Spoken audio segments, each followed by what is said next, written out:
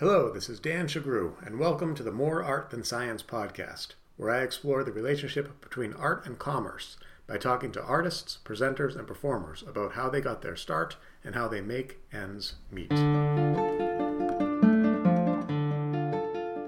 Welcome to episode 17 of the More Art Than Science podcast, where we widen the camera angle a bit to include our first novelist on the program, Carissa Broadbent. Carissa is the author of several books, including most recently the War of Lost Hearts trilogy, the conclusion of which, The Mother of Death and Dawn, drops on February 10th of 2022. Her books have earned her a fan base large enough that she recently quit her day job in tech marketing to concentrate on writing full time. Go Carissa. Carissa stopped by the More Art Than Science home studios to share her thoughts about the creative process, how she's able to make a living as an author, and geeks out a bit by indulging my questions about what she calls the badass ladies in her novels.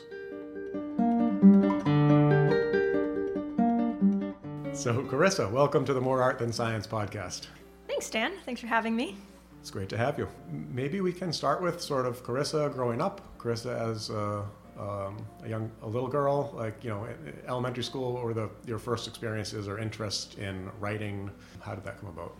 Yeah, so I've always been very interested in writing. I don't want to use the term I've been interested in writing from a very young age because when I was in elementary school, I used to write like a lot of kind of dark stories, and I wrote my first quote unquote novel when I was 12, 11. It was short and very bad, but I was very into that when I was in elementary and school and middle school. And then when I got older and the internet, had more free reign on the internet. I was a part of this, it was a video game development community actually, and I published a story on there in the blog section, chapter by chapter, and that was my first, there's elements of it in the books that I write today actually. Cool. So I was very into it, and then, high school and college and things got busy, and I kind of fell out of it and then found my way back to it as an adult. So that first book was distributed, at least, I guess, through as a product of the digital age. I mean, it's a blog and a video game platform, yeah? Mm-hmm. Actually, not the first one, the second one. What was the first one written? What was it written on, just tech-wise? Oh my God, Windows 95, Okay. Just in my parents' bedroom. Okay. I mean, I was 11. And then just handed in as on a piece of papyrus. Yeah, right. I just got my scribe over here to follow me around and tell the story. No. It was just for myself. It wasn't even for a school project or anything. Okay. So. All right. And were your folks supportive of this endeavor, or? Yeah. They were. I don't know though. Now that I'm thinking of it, I don't know how much they were. They were, of course, supportive. My parents are wonderful. They were very supportive, but I don't remember them taking. I don't know if they knew about it really. So it was almost like a diary. Maybe. I don't know. I must have shared it with them at some point. There are actually 2 in there now that I'm thinking of it that I did in that 10 to 12 age range. So when you become huge and famous, they'll be published as Carissa's first books. It kills me. I don't know if they exist anywhere anymore. Well, that would be sad. Yeah, I know. Should have uploaded them to the cloud. I know. You know what? There's a USB drive somewhere, and the USB drive is people listening cannot see the hand motion I'm making, but remember back in the day they were this. They were big. They right? were huge. Yeah, it was 15 inches long. Yeah, exactly. Okay. So, and at that time, who were your influences? Who do you, or were there authors whom you were emulating? There must have been. I don't remember who it would have been specifically at that time. Or just in general, who were your earlier or today's Well, influences? I have a very clear moment. So my parents I'm the oldest, and as oldest children often are, I was the most sheltered of my siblings, right? Because parents get looser as the kids get, yeah. So I wasn't really allowed to watch very much, and I remember being 12 years old, and my dad watching the X-Men movies, the ones with Hugh Jackman and yeah. The original movies, I think, for X-Men anyway. Right? Yeah. Yeah. Professor Xavier was that Shakespearean actor. Yes, Patrick Stewart, and I have a soft spot to this day, but that was my first time like seeing a superhero movie, and I was writing this like I would write like very weighty stuff that was often influenced by what I was reading in school at the time. So like I was writing like a school shooting novel, or it was like dark. It is dark. But I saw X-Men and I was like, oh my God, like this is freaking amazing. So I turned my school shooting novel into a superhero novel. Where the school is saved by the superhero? Or No, the school shooting was the initial trauma that gave them superpowers. Oh, cool. But it was like I didn't change anything about the beginning of the book. So it like just takes this like crazy left turn like off into superhero land. But yeah, they were very much just like a mishmash of whatever I was into at the time. And some of those things were movies, and some were shows, and some were books. Okay. So I'm curious because I whatever reason, I think of a lot of what you do, even though I've read some of it, and I know that it's classified, which I'm going to use air quotes classified because I hate the fact that we classify art. But, you know, it's classified as fantasy. But when I talk to you, often it seems like we're talking about sci-fi. I mean, I think of the X-Men as more sci-fi than fantasy. And I spoiler alert, I know you're a Star Wars fan. We can talk about that too. But that's sci-fi, right? I mean, it's got its elements of fantasy in there, but it obviously takes place a long time ago, but yet it's futuristic. At what point did you make that shift, or do you think you did make the shift, or is what you're doing more fantasy than sci-fi today, or is it called fantasy but still has like plenty of elements of sci-fi? That's a good question. I'm thinking about my answer because I have like multiple different directions I want to go. Let's go to all of them. Right. Well, okay. First, I'm going to talk about genre, and I know like you and I have talked about this in the past. I know that you don't like to classify art. So I'm sure we'll get more into this, but I'm a very business-minded person, and I'm very business-minded when it comes to my writing career. So genre for me, and the way that you define it, is very helpful and something that we have to be very intuitive in understanding. So the first thing that comes to mind when you talk about fantasy versus sci-fi is that there's much more that goes into those genres than where they're set. Mm-hmm. And like even Star Wars, for example, a lot of people who are writing Star Wars-esque books today don't even classify them as sci-fi. They classify them as space fantasy. Okay. Because Star Wars it's all fantasy tropes. You know, it's the Force. The Force is magic. Mm-hmm. There's magic. It's not Star Trek. Star Trek is sci-fi. Right.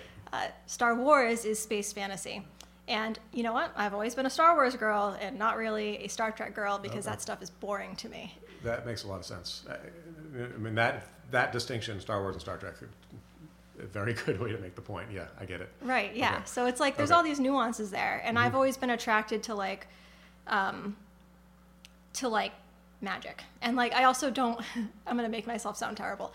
I don't like rules in what I write, and that is part of why I invent my own world instead of putting things in this world, because I don't want to have to research things about this world. Magic, yeah. So you don't like rules and you don't like research? Yeah, I don't like those things, and you know what? I stand by it. Fair enough. So that was probably when I started to like, I was always very into that in like media, like, you know, millennial women will know, Witch? Was it called a Witch? There was like this cartoon like of like these fairy girls. I was very into like the magical girl anime stuff, and I was always very into like very angsty character driven stuff. And that was what attracted me to X-Men. It was what attracted me to Star Wars. And all the superhero stuff too. And those are the elements that like I very much draw on today. Yeah. Okay. So was that all three things, by the way? Because I think you said there were three directions you wanted to go in. I heard at least two, maybe three. The third one is lost to the ether now. Right, yeah. It's gone. We may or may not get back to that. Okay, that's fine. Because the thing that I thought of, actually, as you were saying that, was what you refer to as, I think, variously as the healthy pinch of romance that accompanies your novels. And, you know, I can think of the romance between Hugh Jackman and Kitty Pryde, right, in X-Men. Is it Kitty Pryde? It is. No. Oh, God. Jean Grey. Oh, well, yes, I'm sorry.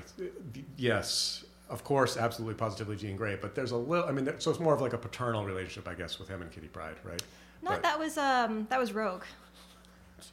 I'm gonna have to edit this. What? No, you have to stand behind your failings in the history of superheroes, Dan. This is really awful and embarrassing because Wolverine was one of my favorites.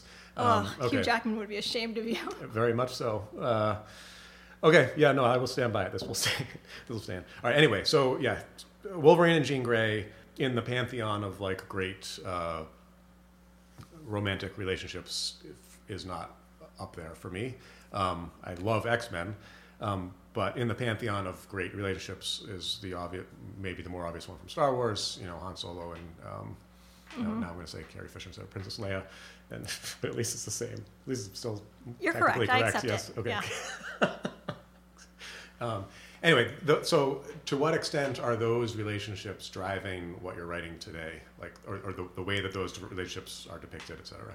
You're asking me a lot of questions I haven't like thought about before. I don't know if they are. I mean, I was very into Han Solo and Princess Leia is like classic, like to this day. It's like, you know, and he's like a character archetype that has like stood the test of time. Like you can find Han Solo in some variation in a million different books of all genres. I think a lot of my interest in romance and the way that I write it kind of came later. It was always a strong element in everything I did before that. Was it more informed by personal experience, or Not really. just other books and movies than sort of well, I'm going to call it the original great one, Han and Leia, but... Oh, okay, wait a minute. I just had like so I'm not very, I don't know how unique this is. You probably know better than me because you're always talking to other creatives, right?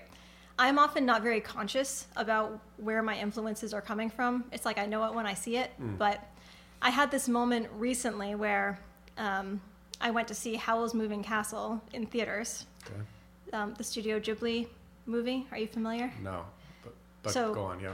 Hayao Miyazaki, who did Spirited Away and Princess Mononoke and all of these like great Japanese animated movies. Okay. And they all came out in kind of like the early 2000s or like 90s, early 2000s-ish. And a little bit later than that when they became big here. So I remember seeing Howl's Moving Castle when I was 12, probably. And just being like, oh my God, like it just blew my mind completely. I was like, this is like the best thing that I've ever seen. And then I only very recently saw it again after not having seen it for a few years in theaters. And as I'm sitting there, I'm like, oh my God, this just explains so much. Like, because it's like, you know, Howl is like the male lead is like this wizard who's like very eccentric and like, but there's also like this tragic like backstory. The plot makes no sense. It's a great movie. It's beautiful. But that is definitely up there. And I think there's a lot of those little moments that kind of collectively coalesce into and inform your writing. Okay, very cool. I want to come back to you being in a theater recently because we are still, God willing, at the end of this pandemic. But I'm curious, like, at what point were you allowing yourself to go back to a theater? But that's, I think, a little bit of a rabbit hole. Fantasy, the pinch of romance, and then the other thing that I'll often hear you sort of describe yourself as is someone who writes about badass heroines. So similar question, is there a specific heroine that you have in mind, or is it the same thing? It's just coalescing many of the heroines that you've come across through theater, writing, etc. Yeah, absolutely. It's definitely a lot of different places. I will say Miyazaki's movies, who I just referenced, his heroines are always really well formed and like very, they're very strong. But what I like about his characters and my favorite female characters is that there was this trend in like the 2000s of like, badass female characters. But they were always badass in like a very masculine way. It was like they were kind of taking male action hero and like making it a woman and being like, oh, feminism, we did it. But what I really like are characters who draw strength from what we traditionally as a society see as feminine qualities. And I don't even think that we should necessarily see those qualities as quote unquote feminine qualities. So for example, kindness or courage or like strength of heart, like we see those as feminine qualities. And during that early wave of like badass women, it was like those things were seen as weak. Yeah. So they were seen as not something that a female character can have and still be like a badass. And that also came out in terms of like how they had romantic relationships, if at all. Like having a romantic relationship does not make a character weaker. Right.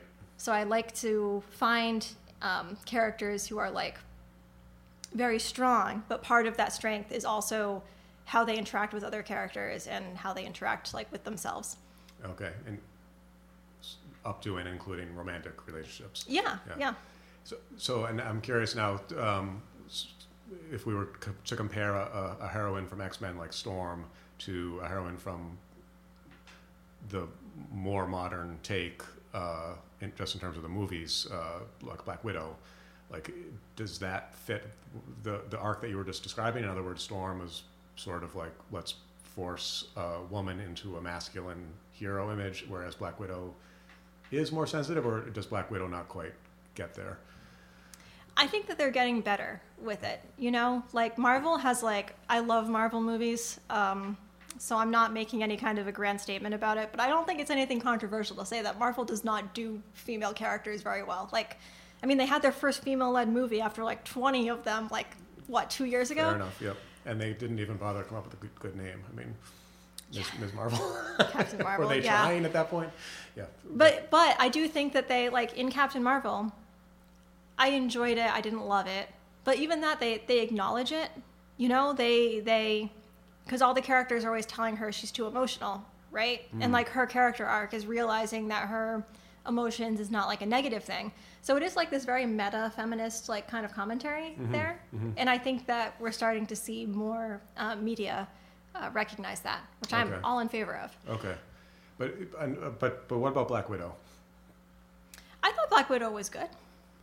The movie standalone, but the character, I mean, so Black Widow and Hawkeye, is that a decent portrayal that like is fair to, you know, or modern or accurate in terms of like, or good, entertaining even?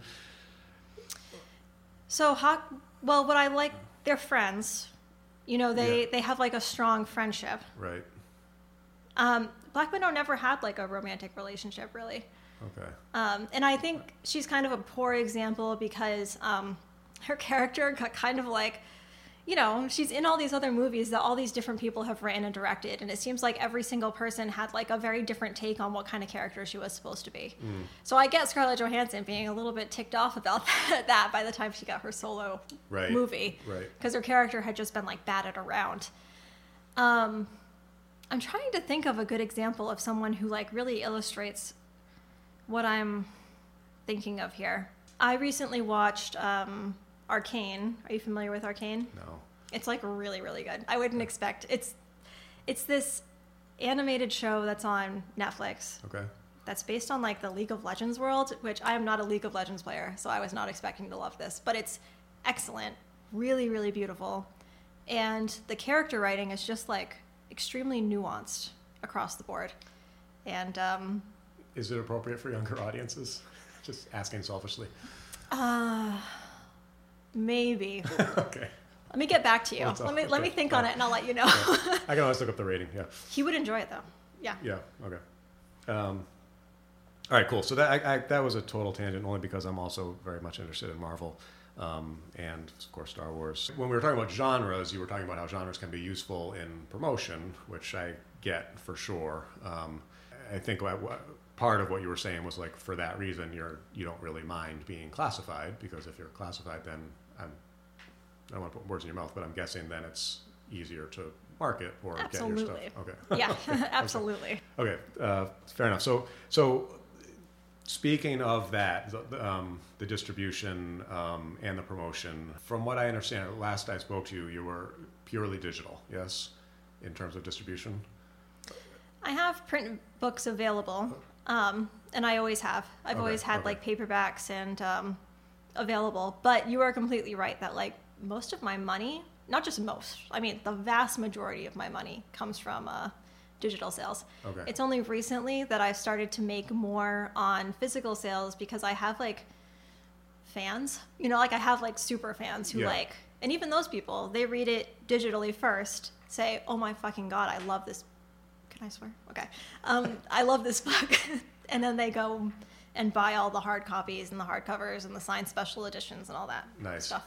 When you say you're making more, you don't mean more than you are on digital. You're saying you're making more relative to what you used to make on paper in real life. Yeah, it's no competition. And I also can't get into bookstores, so...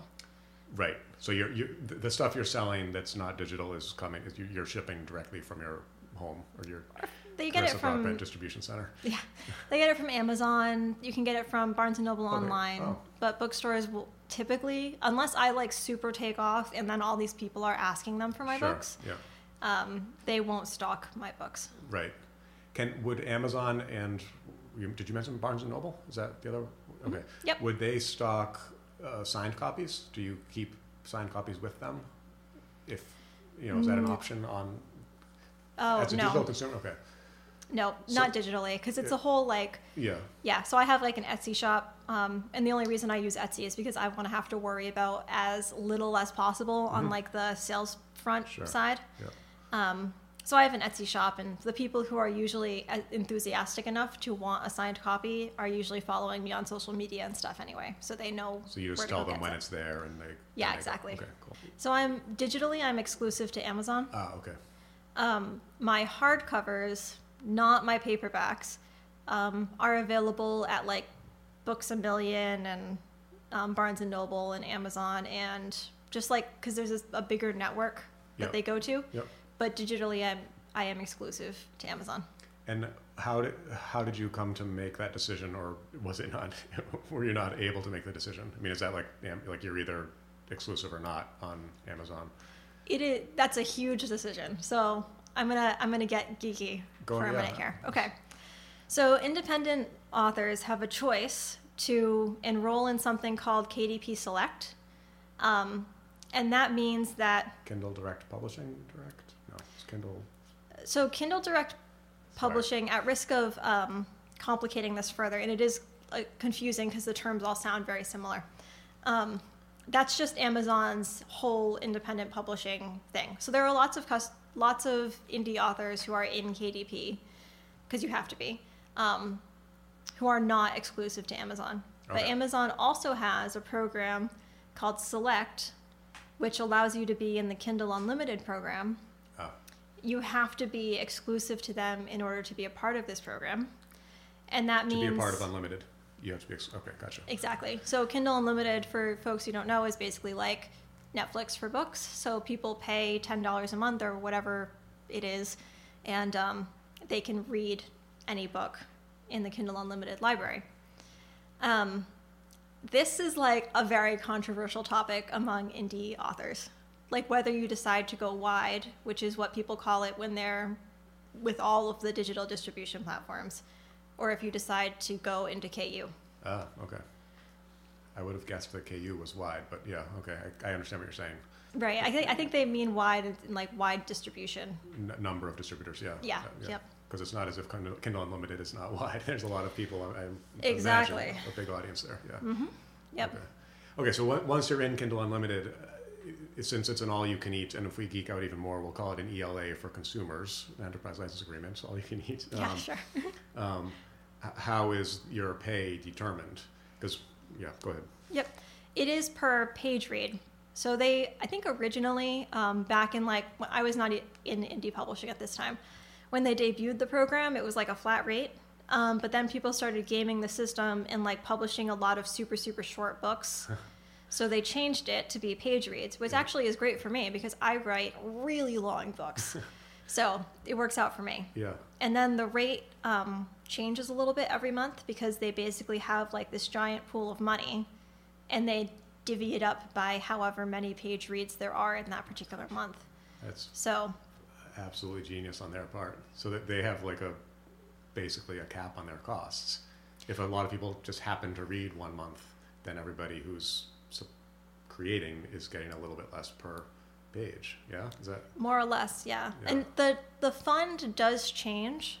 Like it's not the same every single month. Okay. I don't know what exactly determines.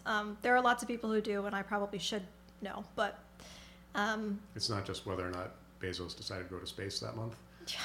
Don't even get me started. But yeah, Amazon owns my soul, but I still have my personal opinions. but yeah, so right now it is about 0.0045, like a little less than half a cent a page. Not bad. I mean, it's not bad at all. Per page, yeah, because so in the course of the podcast, we're learning that it's 0.0008 cents per listen to a song. And if you think about, how long it takes to read a page, it's probably less than 3.5 minutes. I heard that on this podcast because I'm not up on the music world or whatever, but I was shocked when I heard that. That is so low. It's low. I think that's about as low as it gets. So if the person has composed it, it gets a little bit higher. And then there are also varying levels of deals. It depends also on the demographic that the person is reaching. And sadly, but at least last I've heard, which is probably more than 6 months ago, but I'm sure from the advertising world, the demographic that pays the most is the young male demographic because they tend to buy more stuff. So anyway. So yeah, I think 0.0008 is about as low as it gets. It gets higher if the person who's performing has written the song. Mm-hmm. In your case, you're obviously writing the content, so it would make sense that you, or at least you should, make more money. So I'm glad that you are. Okay, so per page 0.0045. And then you're getting, in your particular case, because the books you're writing are long, you're doing okay with this model. It's I actually think it is the reverse for most authors, but for me, I think I make more per a full Kindle Unlimited read than I do if someone were to buy the ebook, because you can still buy my ebooks outright. Like if you're not a Kindle Unlimited user, you just buy them for $3.99 or whatever. Yeah.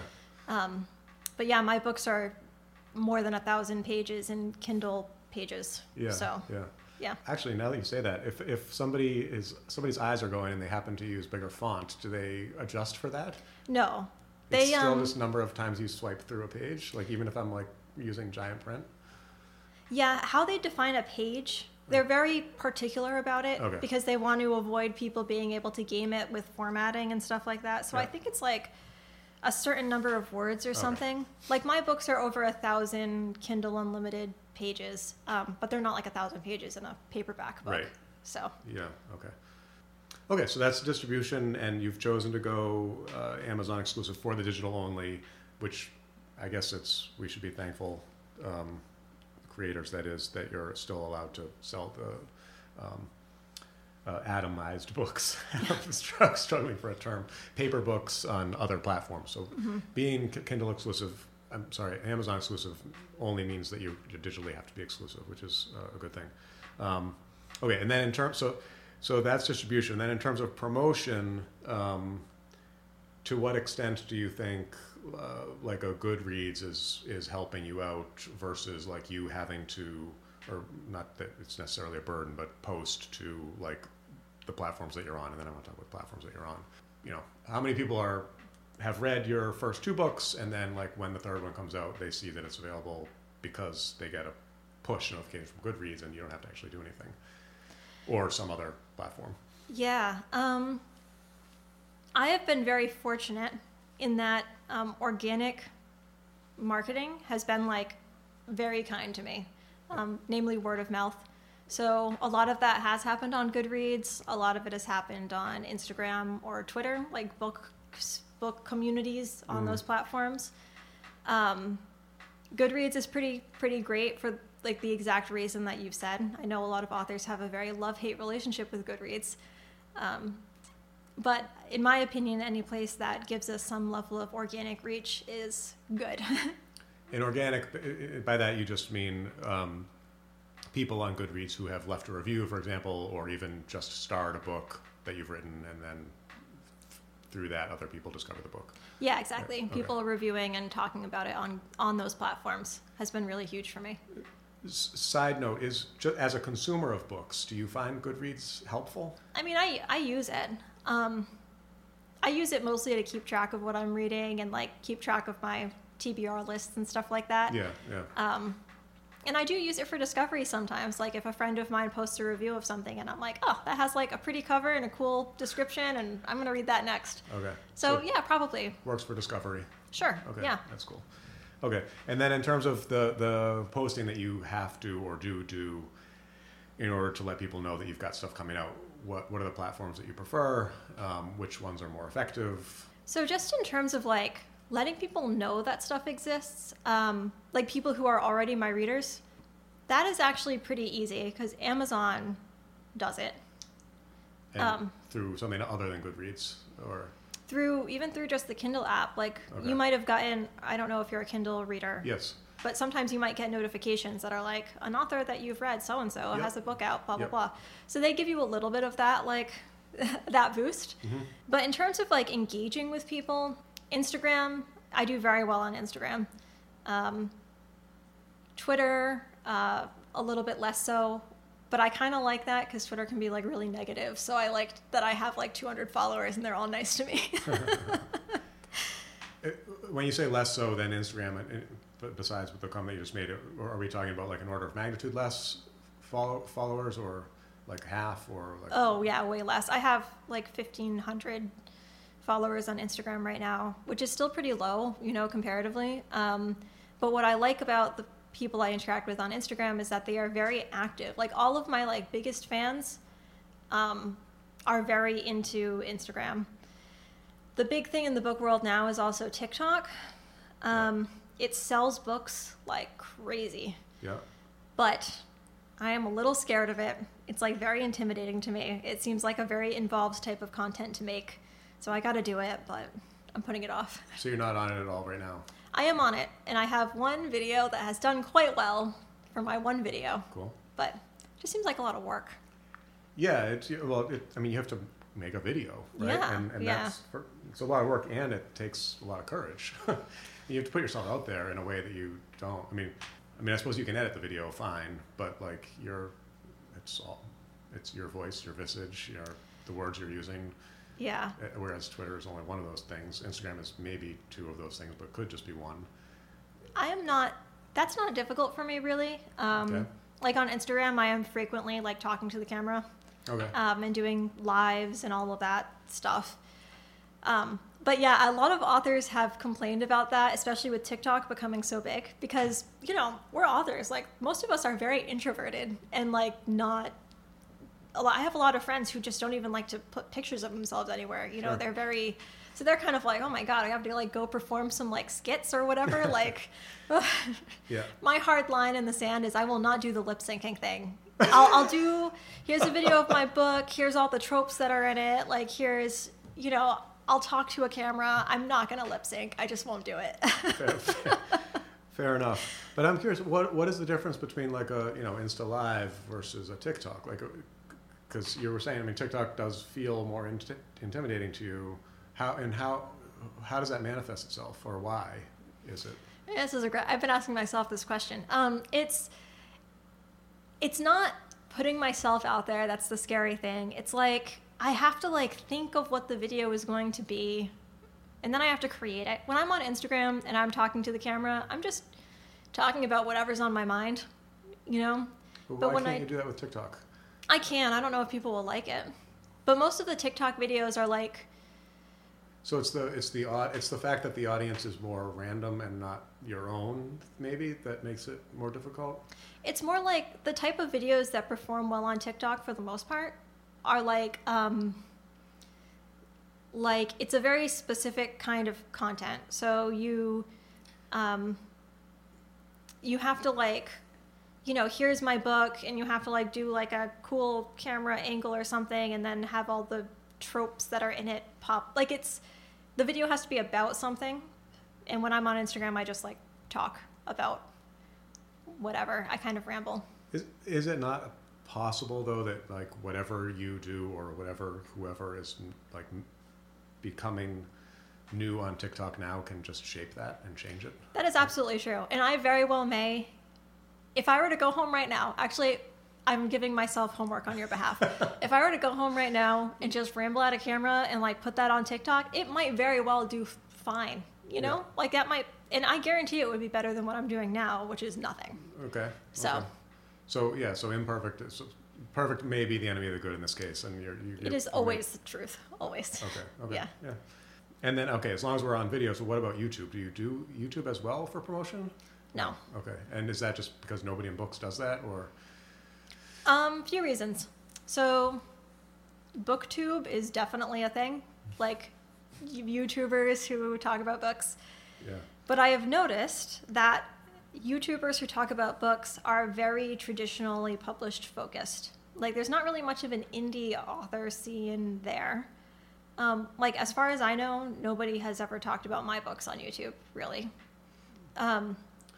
So it's more of a second or whatever third party than it is like the creator themselves talking about their stuff. Yeah, on BookTube. Yeah, and that's an important caveat that I should be saying about all of this stuff is I do social media. I do it because I enjoy it and also because it is useful from a marketing perspective, but I could be like a social media amazing, post every single day, whatever, do everything that the algorithms want me to do. And whatever I do is never going to be even a fraction as effective at selling books as having other people who like my books talking to other readers about how awesome my books are. Yeah. And that's where my career came from. Right. That's I think probably for the best. And, absolutely. Yeah. That's and kudos for getting that to getting there basically. Okay, cool. So the last, I guess, promotion piece I want to talk about was newsletter, because I did notice on your website that one can sign up for a newsletter. Is that still a thing, or is that just a vestige from some lost decade, or are you still writing 2 of those a month or whatever? Yeah. So I was just having a conversation with an author friend about this topic yesterday.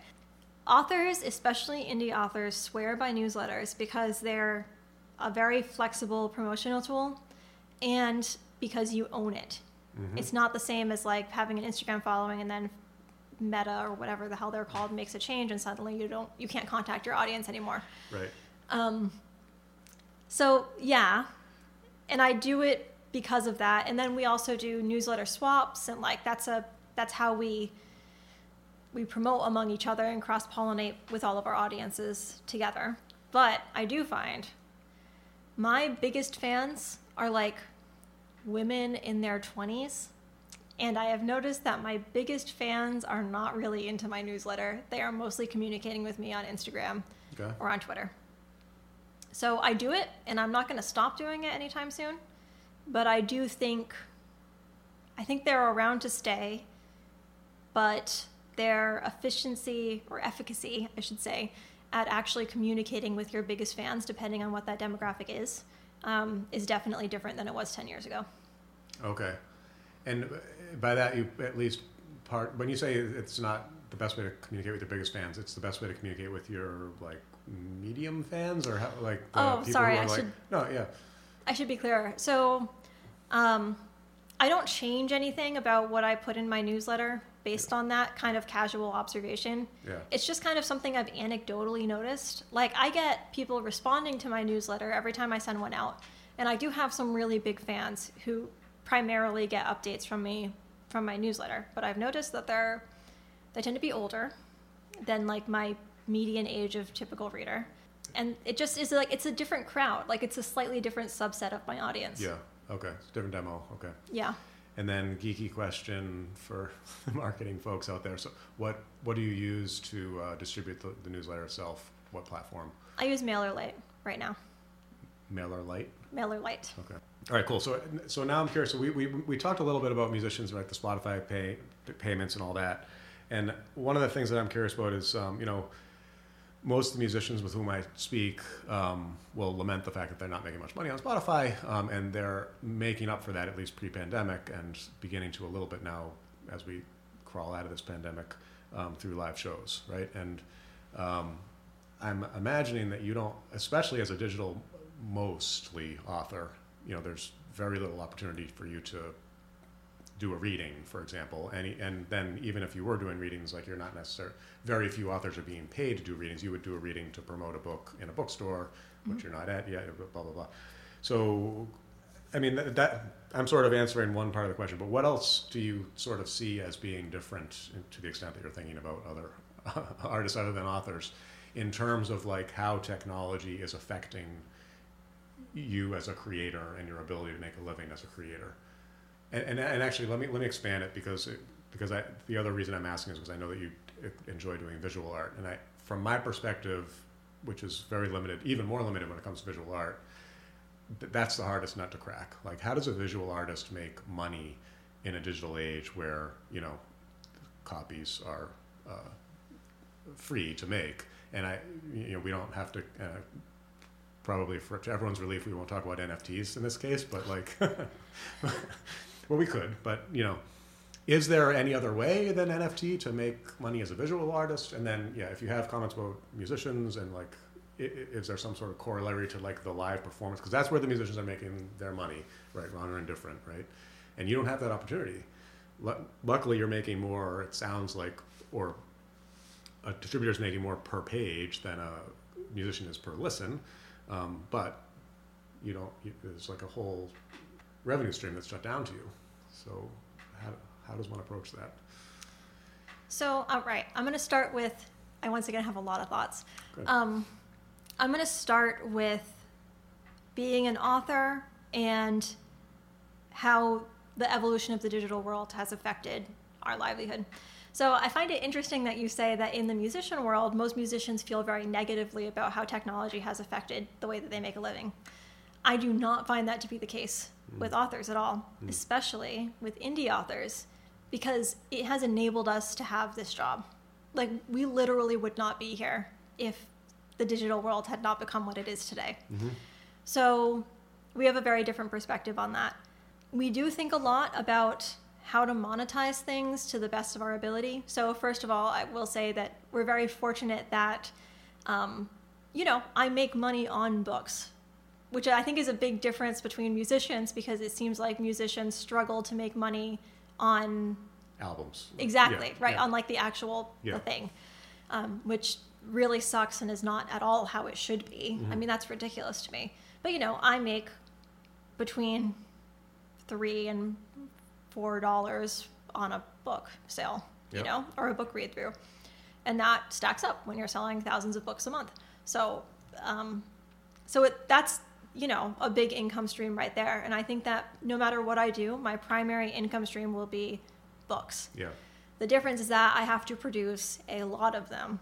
So I'm trying, now that I'm full-time, primarily full-time, to be able to build up that backlist.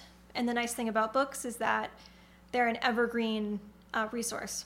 And that's also especially true for me, because I don't write to, I'm getting geeky here with marketing terms. So there are authors who kind of write to trend, and there's authors that write to market. Pretty much every successful author writes to market, including myself. And that means that you're aware of what the market wants, you're keeping an eye on trends, you're keeping an eye on what people like about books, what you like about books as a reader, and you're making sure that you're giving readers that in the books that you produce. Sorry, just to clarify, when you say, so you're writing to trends versus writing to market, are you saying as in like the market has chosen this like trend X as the one that's more popular, and therefore I'm going to write to that trend, or something different? So I look at them as two separate categories. Yeah. Writing to market is like making sure that there's a market for what you're writing, and that you're able to describe what you're writing to that market in a way that makes them amenable to buying it. Writing to trend is kind of what you just described. Here's an example.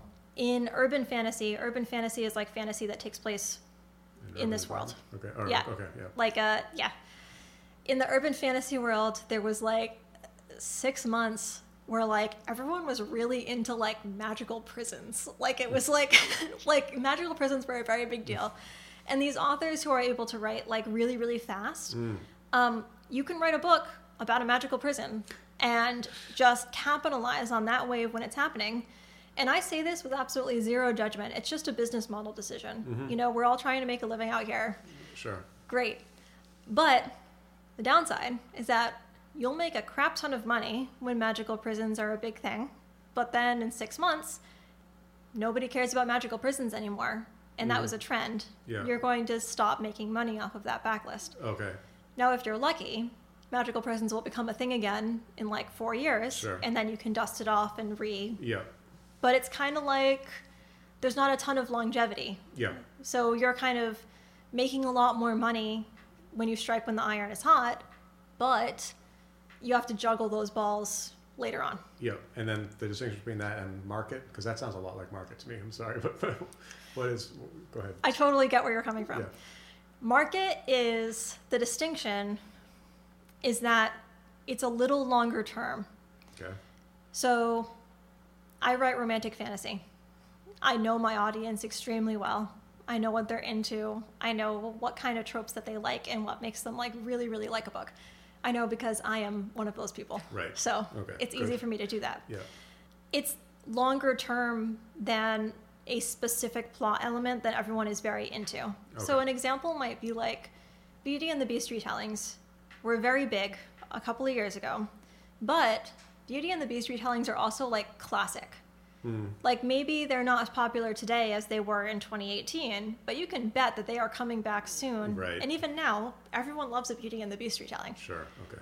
So to me, that's the distinction between writing to market and writing to trend. Yeah. I mean, would it be fair to say that writing to market is in some way, shape, or form writing to like classical mythology? Meaning like, you know, because we know classical mythology is going to come back, like whichever of the stories, like it's going to have another day, like in whether it's 5 years or a decade, or whereas trend is maybe something, I mean, yeah. That's a great point, actually. So I was talking, the friend of mine, I actually cannot take credit for writing to market versus writing to trend because a good friend of mine, Miranda Honfler, who is a much more successful author than me, we were talking about this at a conference not that long ago. And Conferences, source of income? not for me, Okay. but I actually... As you get bigger, you probably are getting paid. Bookmark there. I'll Yeah, come okay, back. okay. I'll come back to that, actually. But yeah, she was talking about that. So I'm a very intuitive person. Like even, you know, in marketing, working in tech, like a lot of the decisions I made they were gut decisions that I would then validate with data versus being data-driven. You know what I mean? Like it's just the kind of person that I am. So I know intuitively when something has an X factor. Like I knew it when I wrote Daughter of No Worlds. I felt like this has like it has like an X factor, but I can't always put a name to it. But I was talking to a friend of mine about this thing where I was like, I know it when I see it. I know it when I see it in something else in my own books. I just know it, but I can't like label it. And she mentioned that there are certain stories that are just like classic. So like Daughter of No Worlds is like a slave story, like a slave coming into power story. And we see those stories all the time, like Gladiator, like these are like classic stories, you know? And you have that character coming from a position of extreme oppression, and people connect with those kinds of arcs. So I don't think you're far off. I mean, not necessarily specific mythologies, Right. but I think there are like stories that we connect with on a human level. Yeah, that are sort of bound to come back. Okay. Yeah. Whereas magical prisons may or may not come back. Right. Exactly. Right. Okay. I hear you. So you mentioned there your day job in tech, and I think you said something like you more or less have been able to quit, which I was very happy to hear about, and you know, congratulations on that. Can you talk about like the tipping point? I mean, and I think I mean in terms of if someone is coming up now, like, do you think they would have to follow the same arc that you followed in terms of, you know, you've got 3 books on the market, you've got at least 4 to your name, 1 you've taken off the market or whatever. So in other words, you needed some years to build up to a place where you can sort of, you know, focus full time. Do you think it would be easier if you were starting right now to just purely write, or would many authors have to follow a similar arc, meaning like, do something in their day job to pay the bills while they write, between 5 and 9 in the morning or whatever? Yeah. So my career being successful is still relatively young. So I do think that everyone takes a very different path. I have lots of author friends who have had very different paths than me. And if there are very active indie author circles where people talk a lot about like what makes a successful indie career. And I'm always hesitant to give blanket advice because my path has been extremely different than a lot of the things that people advise in the greater indie community. Okay. They move a lot faster than I do. And they also have a little bit less longevity. Like the fact that I was able to make, now to be fair, I took a major pay cut, but the fact that I've been able to make as much money as I make with 2 books out that were released a year apart from each other is like unheard of in indie world, So I really think that part of you wants to say, don't try this at home. It sounds like you're saying, or no, though I don't. I think people can definitely do it. I think that, I think the opposite of that actually. I think it's people who are looking at indie authoring and are hearing all of this advice about like rapid releasing and like, because there are authors who are like, at this conference I was at, lots of outrageously successful independent authors. And a lot of them are talking about wanting to quote unquote slow down and only release 4 books a year instead of the 8 books a year that they were doing before. Like that's what it's like out there. Yeah. So there are lots of very different ways to be successful. But I think that the number one thing that you have to do is make sure that you understand the market extremely well and that you write a really fucking good book for that market. Not that I'm saying that my book is like the best book ever. It's not. It has flaws in everything. But something about it really spoke to like an audience that just loved it. Yeah. And that's where you get the longevity from. So I can empathize with the desire to not maybe give advice and but maybe would have. I think the answer is more sort of here's what is about what's working for you or has worked, which is more than fair. And so we did put a pin in the conference discussion. So Is this a conference where the attendees are paying some fee to attend, and you were a speaker, I assume, No, you weren't a speaker. Okay. No. So the conference I went to was the 20 Books to 50K conference. 20 Books to 50K is one of the biggest, like, what would I even call it? Like a group, I guess, of independent authors. And actually in the name that describes exactly what I was talking about. Like this idea that you should try to create as big of a backlist as possible as fast as you can. Mm-hmm. In order to build a sustainable income off of that. Yep. Which is a tried and true thing, and it's like great if you can make it work for you. So I was an attendee. I was learning. I'm sorry to interrupt, but that's 50K in aggregate. Yes, I mean you have to. So I guess first of all, just to clarify, so the idea is that you have to write 20 books in order to make 50K. Well, the original meaning of the name was that the founder, Michael Anderle, who is now making much more than 50K a year. And he originally started the project as a way of being like, he published a couple of books and he was like, realized that all of his books made roughly, I'm not doing math in my head right now, but it was like $7 a day in royalties or something, right? So he was like, oh, well, if I were to write 20 books, then I would be making $50,000 a year, which is enough for me to move to, I think he wanted to move to the Philippines or something. Okay. And so that was his original experiment. Okay. Obviously, he went way above and beyond that. Right. And that's not like what people are aiming for in this group now. It's just what it's called. But that does actually answer one of the questions. So it is 50K a year as opposed to like if you write 20 books, then like you can make 50K over however long it took you to make those 50 books. He's saying like if you have a catalog of 50 books, then you can make 50K a year based on the math that he had at the time, which was he was making $7 a day per book. So 20, 140, whatever. So, 140 times 7, or no, 140 times 365. Yeah, I pulled 7 out of my butt. I don't know if it was actually 7, but whatever it was. That's the general idea. That's the exactly more or less the right. That was his experiment. But to be clear, it's not like this group is actually about writing 20 books specifically and making $50,000 specifically a year. It's that's just what it turned into. It's now a massive group of independent authors. But the idea behind the name is that essentially quantity, to some extent, quantity of books is going to correlate have a direct correlation with your salary or the amount of money you're making. Okay. Mm-hmm. Okay, which is more or less what you were saying earlier. Like, many authors are writing writing 8 and wishing they could only write 4 and still survive.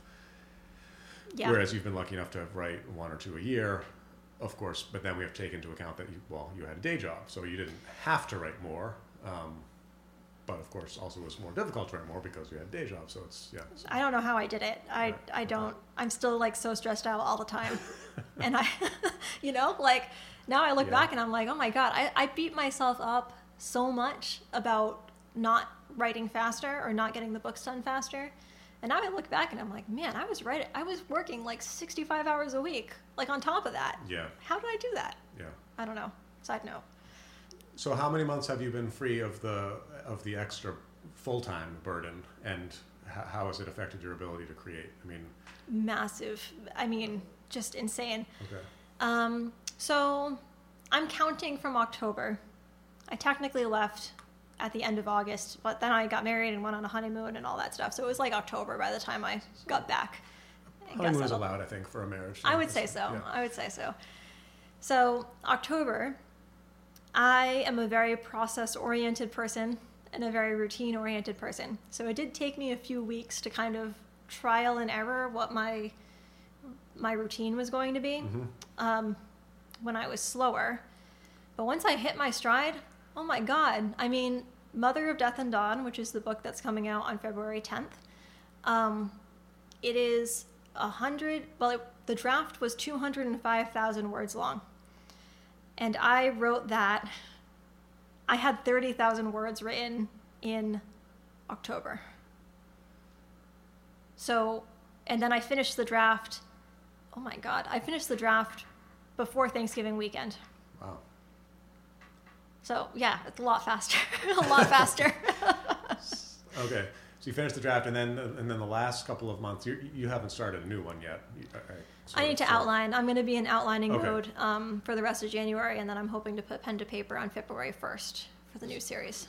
I'm, for some reason, glad that you're not starting a new book yet. I don't, right, wrong, or indifferent. But so the bulk of the work that you have to do now is in editing, I assume, or interacting with an editor for this third book, or is it ready to? Is it like gallied or? It's done, man. It's done. Oh wow! Yeah, it's well, it's at the proofreaders right now. But yeah, what my process looks like is it's changed a lot because I optimize constantly.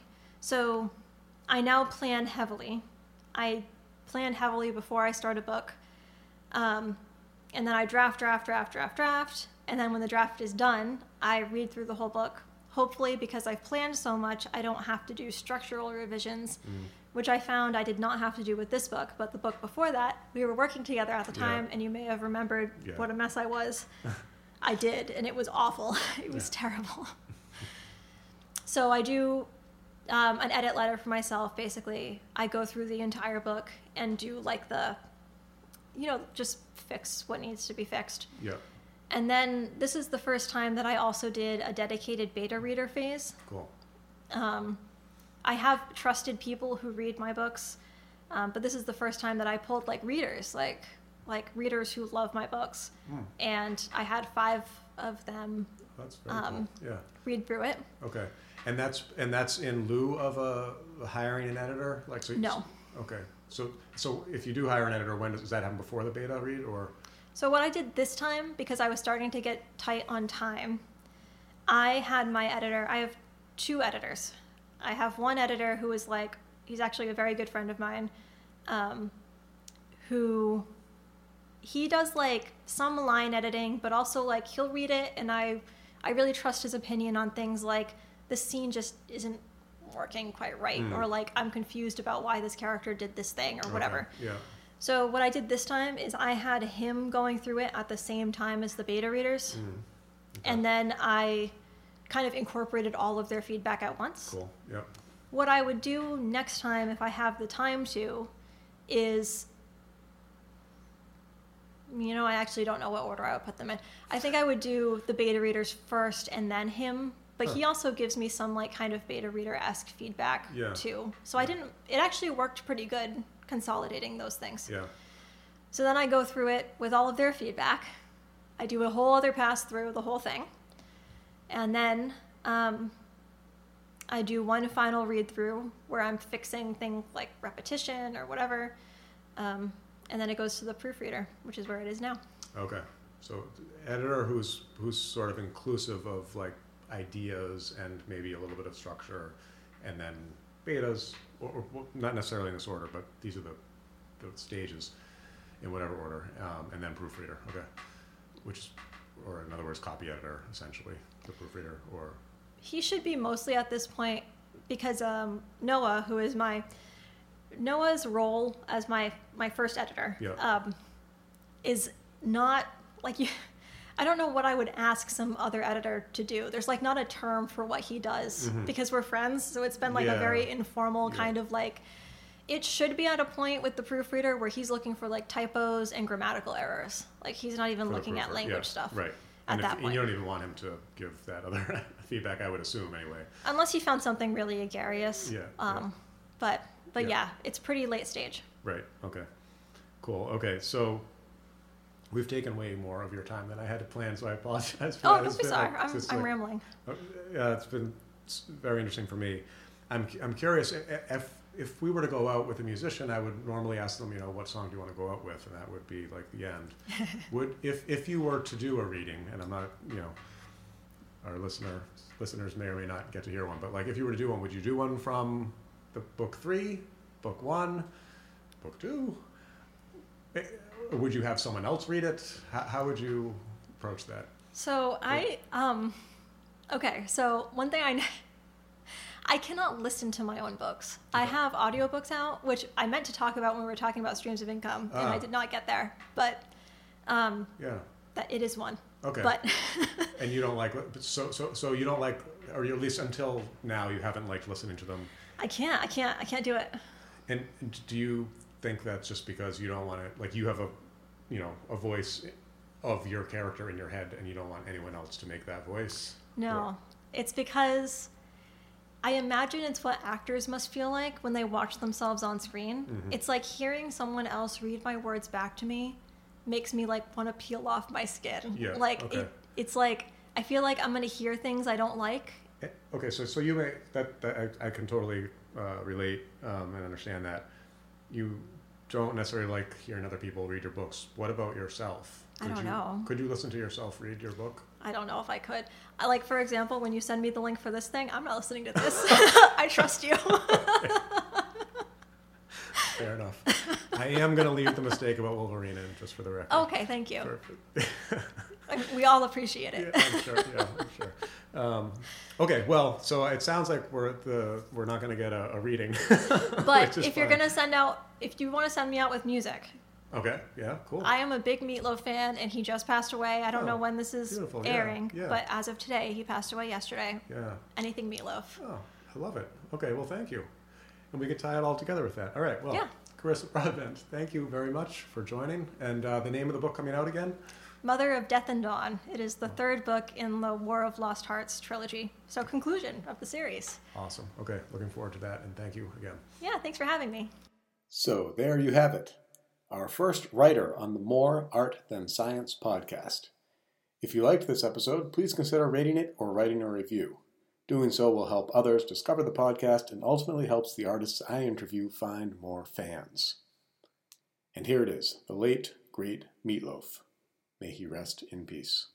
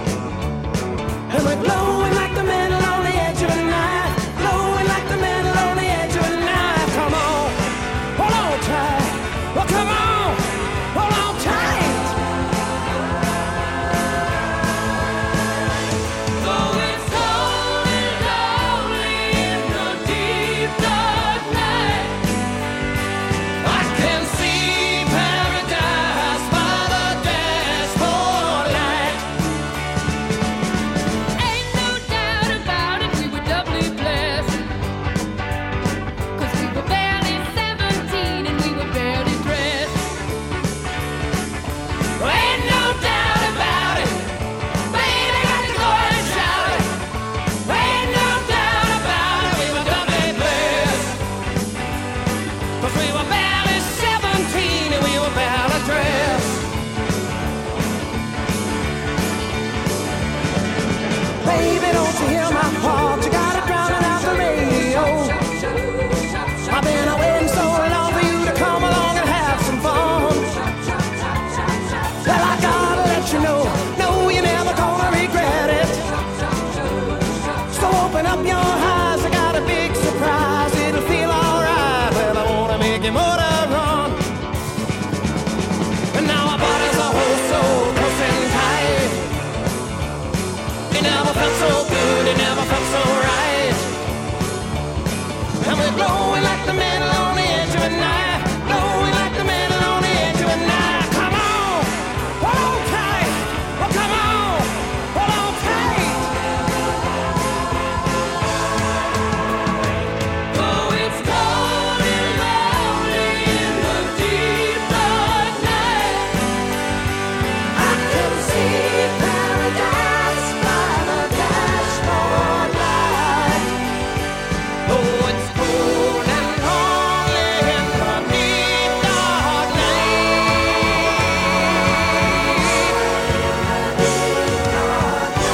Paradise by the dashboard light. You got to do what you can, and let Mother Nature do the rest. Ain't no doubt about it, we were doubly blessed. 'Cause we were barely 17 and we were barely. We're gonna go all the way tonight, we're gonna go all the way in tonight. We're gonna go all the way tonight, we're gonna go all the way in tonight. We're gonna go all the way tonight, we're gonna go all the way in tonight. We're gonna go all the way tonight, we're gonna go all the way in tonight. Okay, here we go. We got a real pressure cooker going here. Two down, nobody on, no score, bottom of the ninth.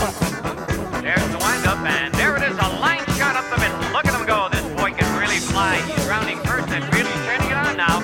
He's not letting up at all. He's going to drive to second. The ball is bottled out in center, and here comes the throw, and what a throw. He's going to slide in head first. Here he comes. He's out. No, wait, safe at second base.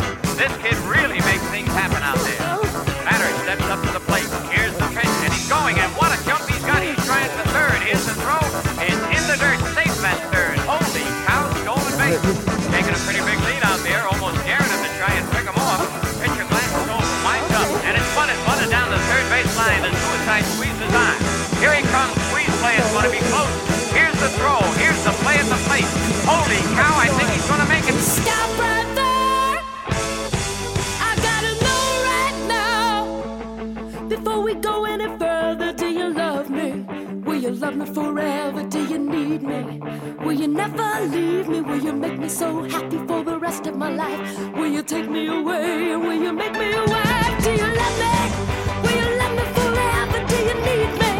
Will you never leave me? Will you make me so happy for the rest of my life? Will you take me away? Will you make me a wife? I gotta know right now.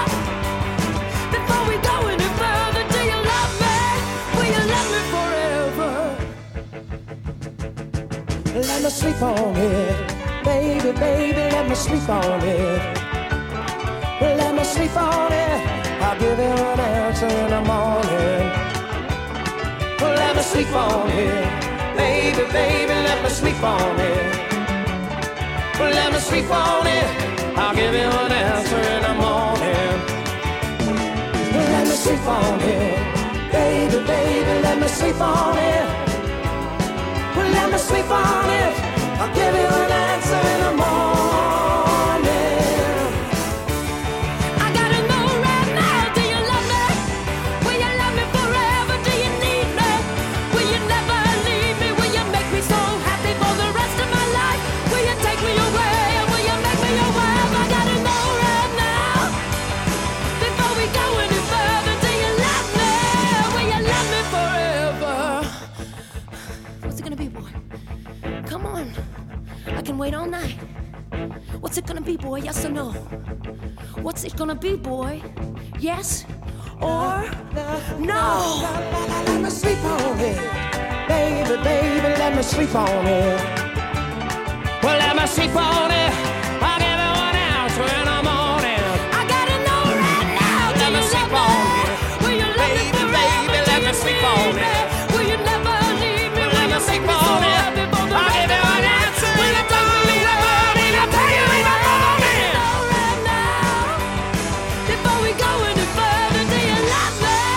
Will you love me forever? Let me sleep on